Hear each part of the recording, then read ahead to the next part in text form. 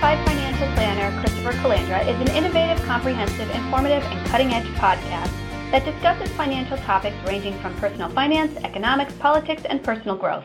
Simply Financial will cover intriguing and thought-provoking questions so that the listener can simply increase their financial IQ. Welcome to episode number 11 of the Simply Financial podcast. I'm your host, Christopher Calandra, and I appreciate you joining me for this episode. I have with me today a special guest, Eric Milhorn, an elder care attorney operating in the Villages. So thank you, Eric. I appreciate you having me. So your firm is Milhorn? Elder Law Planning Group. Elder Law Planning Group. And so could you tell us a little bit about the firm, what you specialize in, and what you do for clients? Yes, absolutely. Thank you again for having me. We're it's called an elder law planning firm. A lot of people don't truly understand what elder law would mean.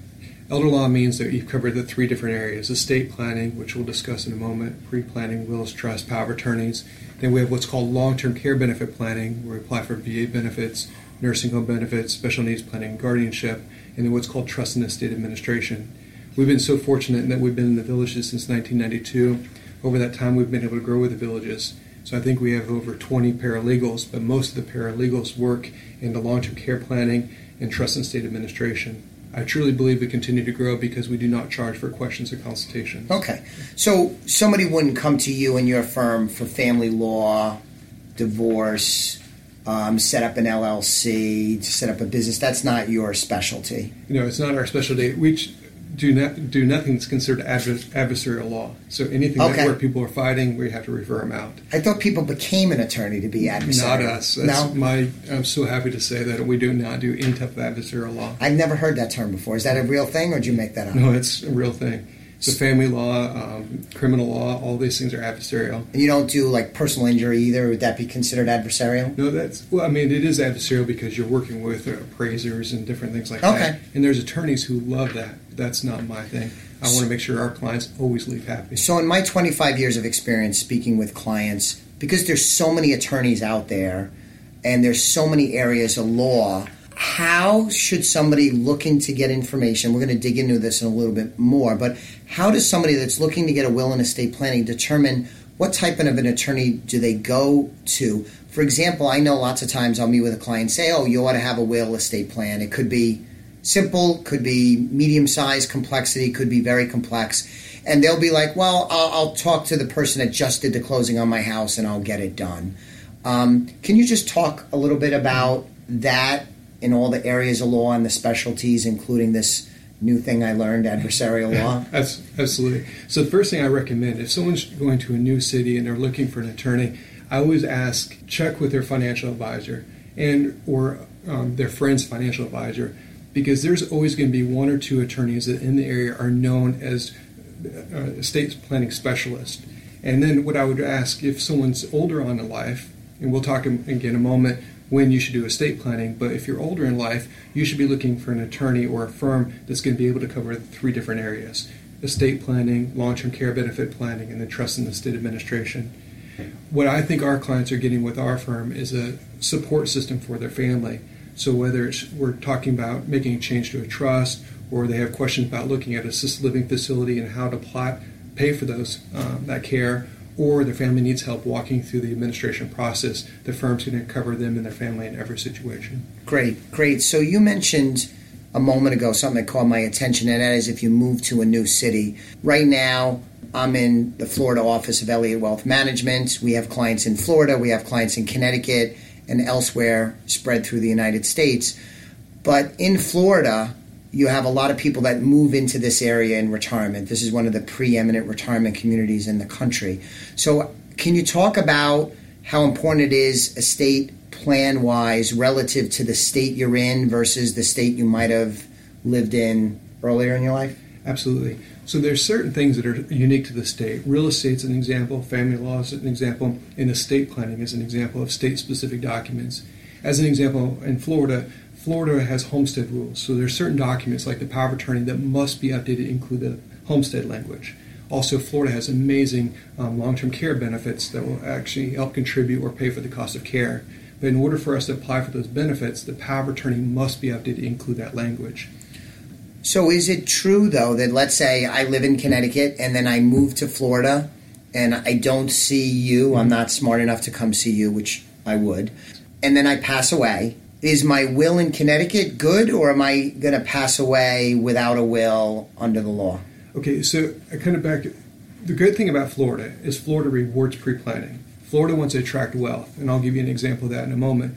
But on the other side of that, Florida is always looking for a way to tax a mistake. So the power of attorney, not to go back to that, but the power of attorney for all 5 parts of the power of attorney is right around $100. But if someone becomes disabled in Florida and they don't have a good power of attorney, the state of Florida is going to force what's called a guardianship action, or court-appointed representative, but that comes at an average cost of about $3,500. Okay. So you ask the question, who are the most likely to be the person not to have a good power of attorney? It's people who usually can't afford a couple $1,000s, but that's what happens. Okay. Same thing with a will. If someone does nothing, the fees can be easily over 5 to 6%. If someone has a last will and testament and they do nothing further, the fees again can be 5 to 6%. Where if they simply designate beneficiaries or they use a trust in Florida, the fees are non-existent and creditors get nothing. Right. But it requires doing some additional planning to make sure we've avoided fees, delay, and creditors. So it's fair to say, at the simplest sense, that if you move and you become a resident of a new state, you should have an elder care attorney or an attorney from that state review the documents to make sure that they are up to date now that you're living in a new state, in our example, Florida. That's correct. Right. And what I'm going to recommend, if I can make the recommendation, you don't just want to go to an attorney that does wills and power of attorney. You want to go to a true and estate planning firm, because what they're going to look at is, how do we avoid all fees for your family? How do we avoid the delay? How do we avoid creditors? How do we get you set up where you would qualify for benefits in the event someone's becoming disabled? And that's the difference between an estate planning firm, a law firm, and just someone who prepares a will or trust. Right. So going back, and this is just very basic stuff, what's the difference between someone saying, I need to have a will, and someone saying, I need to have an estate plan? Is there a difference in the marketplace, like in consumers' mind? If someone says, I got a will, is that the same as an estate plan? Or if somebody says, I did an estate plan, is that just a will, or is it something more than that? It's so much different. So if you contact any attorney, they won't most likely say that they'll prepare a will for you. But a will is not estate planning. Okay. So here's the great thing about Florida. Florida does not have a beneficiary inheritance tax. So it doesn't matter where any of the beneficiaries reside, they will not pay an inheritance tax. But in lieu of that, Florida has a transfer fee, what they call probate fee. It's a fee that can go from 5 to 6%. There's a delay of up to 9 to 12 months, and all end-of-life creditors get paid before the family. So when you go to an attorney and just say, I want a will, and they give you a will, you've not done estate planning, because we have not avoid the fees, delay, and creditors. A true estate planning attorney is going to make sure we've avoided all fees, all delay, and creditors as much as possible. So that's a big difference between doing a will and doing an estate plan. And if I could use one example, Florida's homestead rule says if the house is going solely to children through a will, it does not go through what's called a full administration, the 9 to 12 month process. Okay. Rather, it only goes through what's called a summary administration, which only takes 4 to 6 weeks. But here's the interesting thing. If someone goes online or they go to an attorney that doesn't understand the homestead rules, if their will lists a charity, church, or friend, they lose the homestead exemption. So now one of the larger assets that was protected from creditors is now subjected to creditors solely because someone did not go to an estate plan. So that would be an example of a common mistake you see practicing. That's correct. And you see that with LegalZoom or someone who goes online to prepare a will on their own. Okay. So let's talk about, and I know this isn't your target market, but if you're a millennial, you're in your 20s, 30s, starting out in life, starting out in your career, do you need an estate plan, or is a will acceptable? So if I can break it in. So we have the documents for the client, which are what are called the incapacity documents, power of attorney for financial, medical, what's called pre-need, the HIP authorization, which is a release of medical privacy law and a living will. Okay. Those things are for the client. Anyone over the age of 18 should have one. Very easy and inexpensive. Now, when we get to estate planning, and we're talking about a millennial, someone who's just getting started in their career, the time they need to do estate planning is when they have minor children. Right. Because, use an example, and you see this all the time, if someone has an IRA, 401k, 403b, 457, and they name their spouse first and children second, and both of them pass away, the question is, who's going to be in control of those funds? It may not be the person that they want. Also, right. Do they want the child to receive their share at age 18, and do they want those funds to affect their child's eligibility for scholarships, student loans, or financial aid? So the time that someone really needs to do estate planning is when they have minor children. Okay. So you just gave, I think, an example of my next question, which is, what are the basic must-haves for everyone? And so the basics are, correct me if I'm wrong, a will and those other health-related documents, or you said incapacity-related documents? Right. So first, we always protect the client first, the client's family second. So the incapacity documents are, again, 5 things: the financial power of attorney, the medical power of attorney, parental guardianship provisions in case the court gets involved, the HIPAA authorization, which is the release of medical privacy law, and living will. Those 5 things will protect the client and their spouse in every situation during the time they're alive but disabled. Okay. Following their passing, then we're going to look at the transfer of assets between the family. Now, everyone relies on a will, but it's usually the documents there only as a backup. Right. If we've done everything properly in our estate planning, the will not be utilized. Okay, good. And so those documents you mentioned, they're specific to the state of Florida, but is it fair to say in most other states, and you're probably not a member in the bar in all the states in the United States, but that would hold true for listeners that are in other states. You're going to need those types of documents. The names may change. Mm-hmm. The language internal to the document may change, but those are pretty basic and universal in all the states? That's correct. All right, great. But if I could point out one thing, and this is, you'll see off this in Connecticut and the New England states, a lot of people prepare a will thinking the will covers every asset they own. But what people have to keep in mind is the will does not cover any asset with the designated beneficiary. That's right. So good. You'll see these guardianship provisions or provisions saying the child's share will be held for their until a certain age. But in reality, anything with a beneficiary designation, a retirement account, insurance policy, or even an annuity, those are going to go to the child at age 18 if the child's named as a beneficiary. Right, which actually, you're always one step ahead of me. That's right? No, that's all good. Is because we see all the time as we're working with clients, we're dealing with lots of accounts that have beneficiaries, as you said, traditional IRAs, Roth IRAs, 401ks, annuities, life insurance, and the list goes on.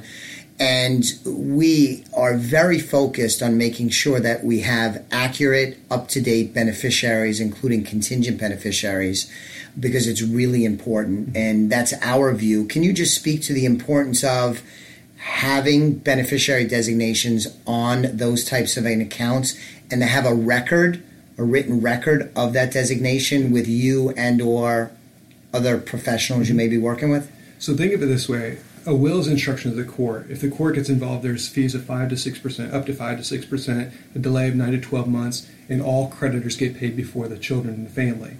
So the way you would avoid probate is one of 2 different options. First option is by designated beneficiary, like you said, and I'll go into that more specific. The second option is using a trust. Now, if someone has a very basic situation where it's a traditional marriage, first marriage, and their children are healthy or no liability or disability issues, they can name their spouse first and the children second. And by doing that, you would avoid all fees, delay, and creditors because the will would not be involved to distribute that asset. But there are several situations where beneficiary designation will not be sufficient. First, if someone's in a blended family. If they designate their spouse in a blended family on an IRA, insurance policy, annuity, they've in essence disinherited their children if they pass away before their spouse. Right. Second, if a child's going through a lawsuit, divorce, bankruptcy, foreclosure, and they have medical bills, upon their passing, that money could be subjected to the child's creditors. Next, if the child's disabled or the child's receiving state or federal assistance, by naming the child as a direct beneficiary, you could make the child could end up losing the eligibility for that program. So there's several situations where a beneficiary designation is good for avoiding probate, but it doesn't really meet the needs of the family, and that's when we have to consider something like the trust. Right, and that's part of the consultation that individuals and families should have with their elder care attorney, is everything we talked about, but also accounts that wouldn't go through the will, these beneficiary accounts, to make sure that there's a thinking through of the process of who should be named beneficiary, primary beneficiary, contingent beneficiary, and that's part of the plan, right? Absolutely. How often do you see people that come in to your office for a consultation that either don't have beneficiaries or have different beneficiaries on the accounts, and it's just kind of either not done or done haphazardly? It's very common, and that's why we recommend we talk every 3 to 5 years with our clients to review the documents they have in place for them and their family. But, no one wants to deal with their own mortality. And sitting across the table with an estate attorney or elder law attorney kind of brings to the forefront their mortality. Yes. And so it makes them address uncomfortable situations. Also, you may not get along with your children. You may not want your children to be part of your finances. And so I understand a lot of these issues are uncomfortable, but they're things that we need to deal with, because if they do not, the court's going to get involved, and the court most likely will appoint someone that they do not want administering their estate. So is that part of the motivation? You say, look, if you don't address these things, some judge or court or legal authority who doesn't know you, your family, background, history, your priorities, values, they're going to be making the decisions for you. That's correct. That sounds pretty scary. I don't think I would. I know I would not want that for myself. How do you feel about openness? And I had a family situation where a relative of mine was looking to make a significant change in who they wanted. They're single. Was making a significant change in who they wanted to be the heir to their estate. Significant change. And they wanted to keep it secret and not share with the parties what was going on. And I don't want you to comment specifically on that because you don't know all the information. But in general, how would you typically guide your clients in terms of openness versus secretiveness as to the planning that's being done and who ultimately might be in decision-making authority if there's a crisis, or be a beneficiary, inherit money from a person or a family? And I know everyone hates this word from an attorney, but it does depend. Everyone hates it. But that's good. We're about 15, 16 minutes in and you haven't said it before. That's why I had you on. I mean, you're the best. So, all right. So it depends. So it depends on what? It depends on the client's capacity. If we're dealing with a marginal capacity client, we're going to want to get outside parties involved. Okay. If I'm dealing with someone in their 60s and 70s, they clearly have no issues, no capacity issues. Right. They're going to stand up. They can write out their expression of their wishes on the paper where I can get that into a document. It's not an issue. But what we need to do is get their representative, and that could be a family member, a friend, it could be an organization like your organization or the law firm. We need to make sure that they're involved so they understand that if something happens, they're going to be able to get ahead of the family's ire. Right. It's not uncommon. I know people come in all the time and they say, you've probably never heard this before, or you're probably surprised I'm disinheriting my children. And I'm not surprised. We probably disinherit over 10 children a week. It's not uncommon. But we just need to make sure, part of the estate planning is to make sure that the estate's not going to be contested and that the representative is not going to be held up for years. Okay. So we focused on a little bit of like the money part of things and avoiding probate cost and making it easier. But now we're touching a little bit more on the family social part of things. Is it fair to say that proper planning, somebody that sits with an elder care attorney, spends the time and the money to do things right and think through what they want and try and think through the various contingencies, sets up the family for less strife in an emergency or upon someone's passing? Because there's a lot of fighting over money and stuff after someone dies. And sometimes there's bad actors, but sometimes it's just, I thought mom wanted this, and the other sibling thinks, no, mom wanted that. And they have the noblest of intentions, but it could devolve into just an unbelievable family feud. So isn't part of this planning, I'm answering my own question, isn't part of the planning you do not just financial and not just to keep the courts out of it, but also to help keep the peace family-wise? Can you talk about that a little bit? 100%. So one question we're going to ask, do we want one or two family members to serve as representatives? As an example, if someone has two children and they get along even fairly well, it's better to have both of them. Now, if we have two children and they've never been able to get along, they've never been able to agree on anything, it may make sense if one of them is, as an example, a CPA, if she is a CPA or a licensed attorney, it may make sense because they have an obligation. They can lose their license if they don't follow the person's wishes. But often, if we have a situation where we know there's going to be strife, that we're going to look at a third-party administrator. Yeah, they're paying a small fee for that, but it will avoid a lot of headache for the family. Okay.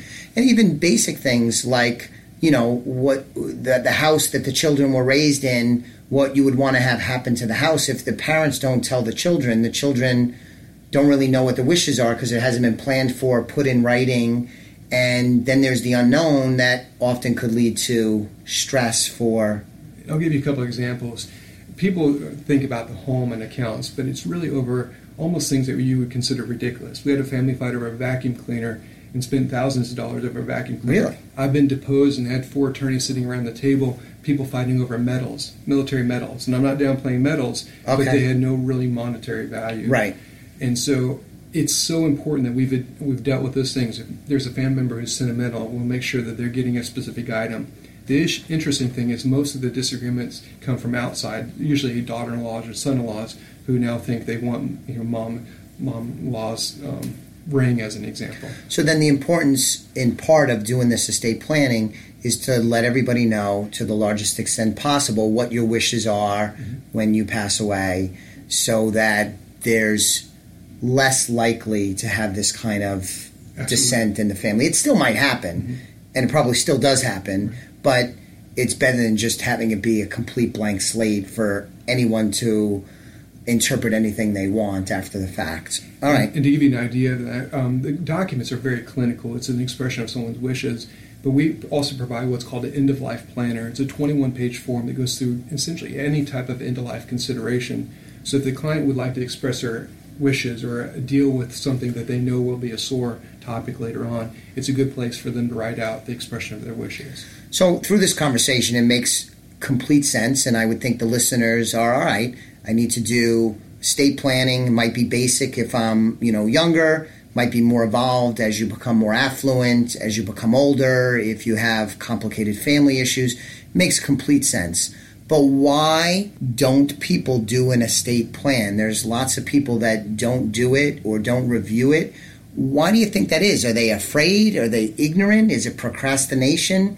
Is it what you talked about, confronting your mortality? Why don't people do something that is obviously in their best interest and their heirs' best interest? Because nobody likes to pay taxes. Nobody really wants to get involved in the courts. So, these are all things people go out of their way to avoid, but in this instance, they often don't do what is in their best interest and their extended family's best interest. So why is that, in your opinion? Well, as you touched on it, one, they don't want to deal with their own mortality. One, they don't think they're going to ever die.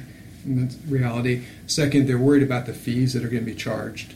And then they're going to not know if they can provide the answer. We have so many people saying, I just don't know what to do.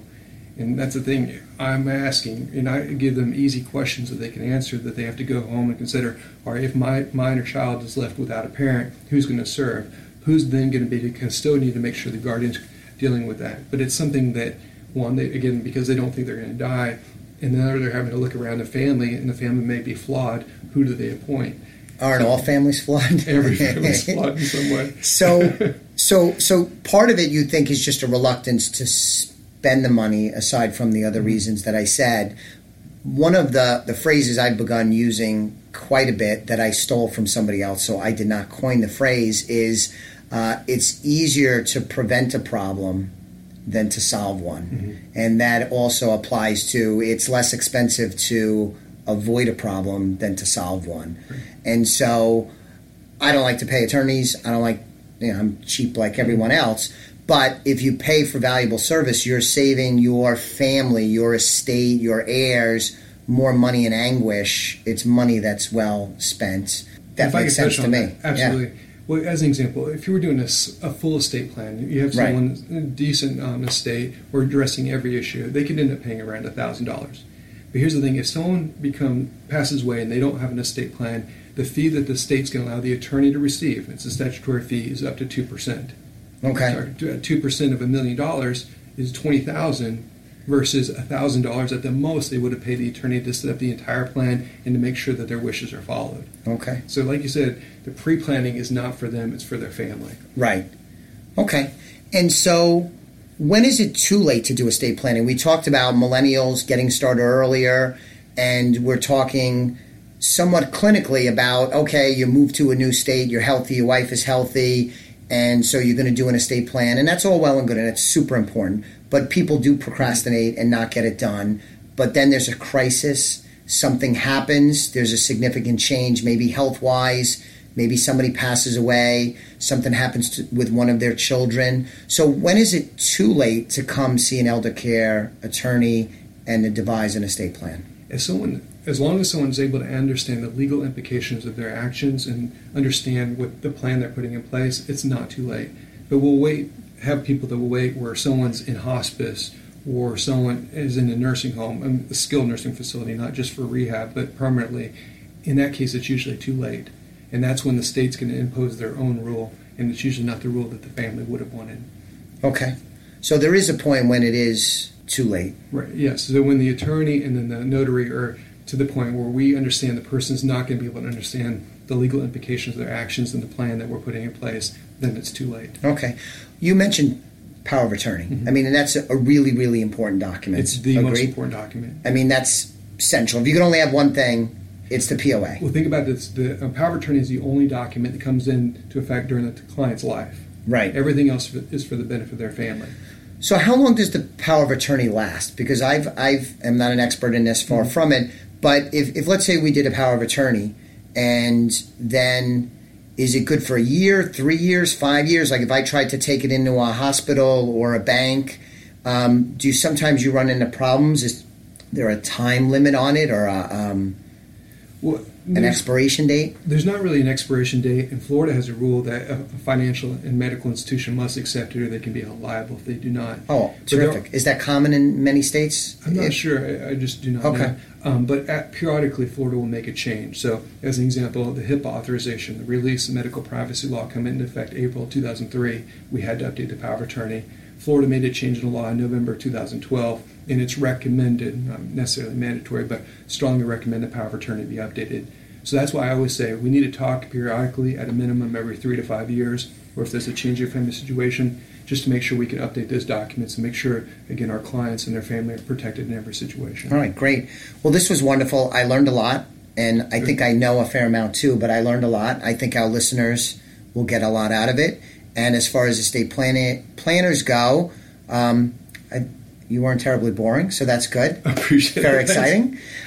So in closing, you have any other thoughts or advice or recommendation, anything we didn't cover that you wanted to cover before we let our listeners go? One thing, and this could be a topic for another day, is a lot of people don't realize that if someone needs care in the home or assisted living facility, there are programs that will help contribute towards the cost of care. Okay. As an example, if someone's a veteran or a widow veteran and someone's receiving care at home, the VA will contribute up to $1,500 a month towards the cost of care at home.